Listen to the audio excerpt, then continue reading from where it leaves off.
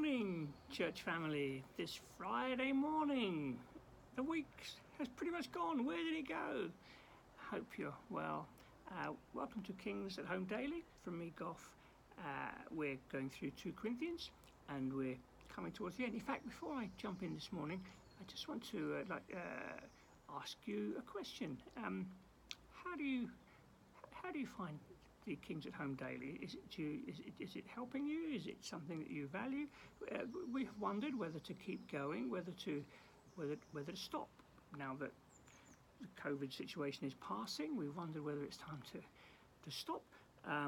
But we want to hear from you, and if you know, so please, would you let us know? You can either put your thoughts in briefly in the chat now, or if you're watching it later in the day, drop us a line, an email. You can drop me an email if you like, or a church office at Kings. Just let us know, and don't be afraid to say. You know, if you're finding it really helpful, would love it to continue. Then let's hear. If you're all feeling, do you know what, we don't need it anymore, then let's hear that too. So do let us know how it's serving you. Okay. So this morning we're in chapter 10 of 2 Corinthians, and we're starting at verse 1 and down to verse 5. So as always, that's what I do in my devotions.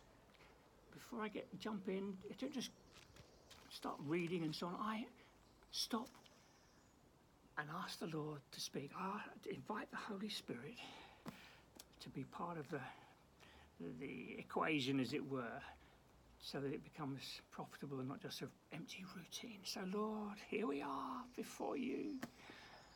We love you. Your words are alive. Would you speak to us?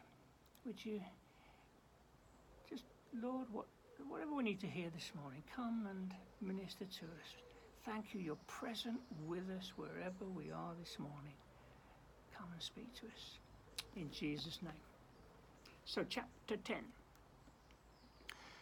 By the humility and gentleness of Christ, I appeal to you. I, Paul, who am timid when face to face with you, but bold towards you when away, I beg you that when I come to you, I may not have to be as bold as I expect to be towards some people who think that we live by the standards of the world.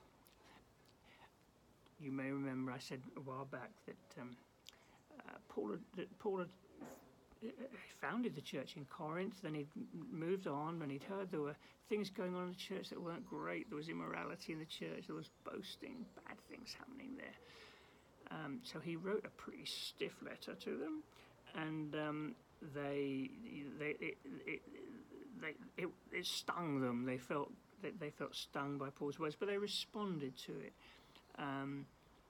So you know, he's wanting to win their hearts. He's wanting to find unity afresh in this church.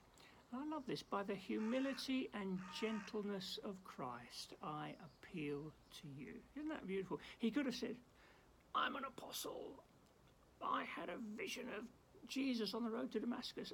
You jolly need to listen to me. No, by the humility and gentleness of Christ, I appeal to you. I think that's a pastor's heart. That's what authority looks like in the family of God, in the church. We appeal. Yes, we will sometimes appeal with strong words.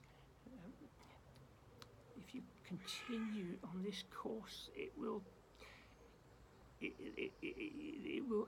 hurt you. It will cause grief and pain. We can have to speak fairly strongly at times, but it's with this, but humility and gentleness of Christ, I appeal to you. That's lovely, isn't it? And so glad that that's the way the Lord was and is with us. His grace and kindness towards us. But what's he speaking about? About people who think that we live by the standards of the world. So clearly his concern is that there's some in the church there in Corinth who they're just what we would say they're worldly. They're not treating one another well. They're perhaps being selfish and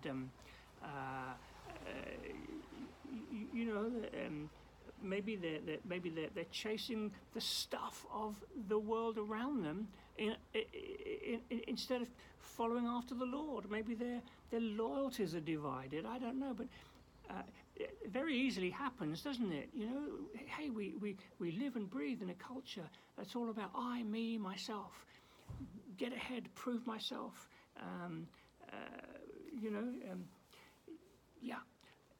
We don't live like that. We've been called to live a different way. And so Paul is speaking into this. We don't live by the standards of the world. I, me, myself, chasing, gathering, storing in barns. We spoke about that last week, didn't we? No. We're different. So he goes on. Though we live in the world, we don't wage war as the world does. The weapons we fight with are not the weapons of the world.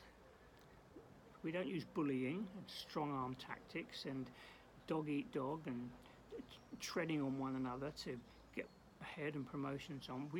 Although we live in the world, we don't use the weapons of the world. On the contrary, the weapons we fight with have divine power to demolish strongholds. I think one of the things he's speaking about here is prayer and godliness, walking in a godly way.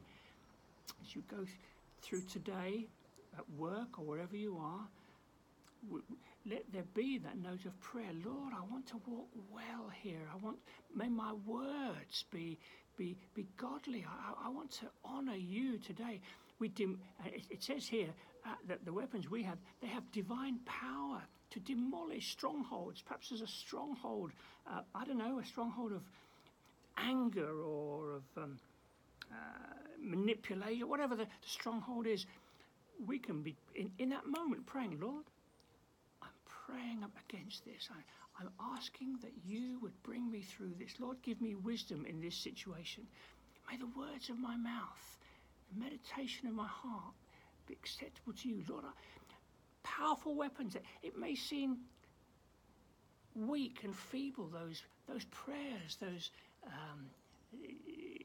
saying no to things that aren't good and right. Powerful weapons, demolishing strongholds. Hey, you don't need me to tell you that there are strongholds, spiritual strongholds in the world around us, strongholds of division, strongholds of anger, strongholds of aggression. There's all kinds of strongholds, and it's not just the big stuff out there in the news headlines. It's happening around us. Strongholds. The enemy keeps people trapped and away from the goodness and kindness of God. We demolish arguments and every pretension that sets itself up against the knowledge of God. And we take captive every thought. Hey, it comes close to home, doesn't it? Our thoughts today. Lord, I want to take them captive. Fearful thoughts. No, I'm not going to give in to fear today. I want to take that thought captive and make it obedient to Christ. Lord, you're my shepherd. I shall not want. I'm not going to be afraid. We take every thought captive to make it obedient to Christ. I want to leave you with that thought today as you go into today. We're all going to have to do this probably about something today, thoughts that come into our minds that we'll need to take captive in obedience to Christ instead of being captive to fears, worries, greed, selfishness, getting our own way, whatever it might be. Let's take those thoughts captive. What a difference that could make. Let's pray about it now. Lord, I pray for us all as we head into this day that, Lord, you would give us that alertness and the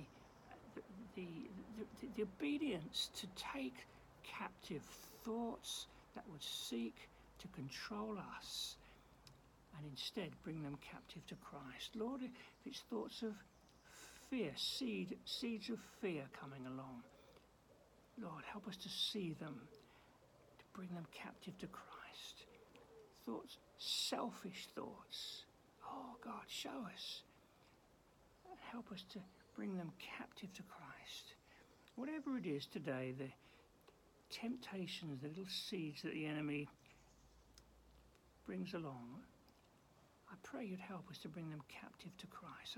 And as a result, I pray that the words of our lips and the meditation, the thoughts of our heart will be pleasing to you today, whatever we are doing.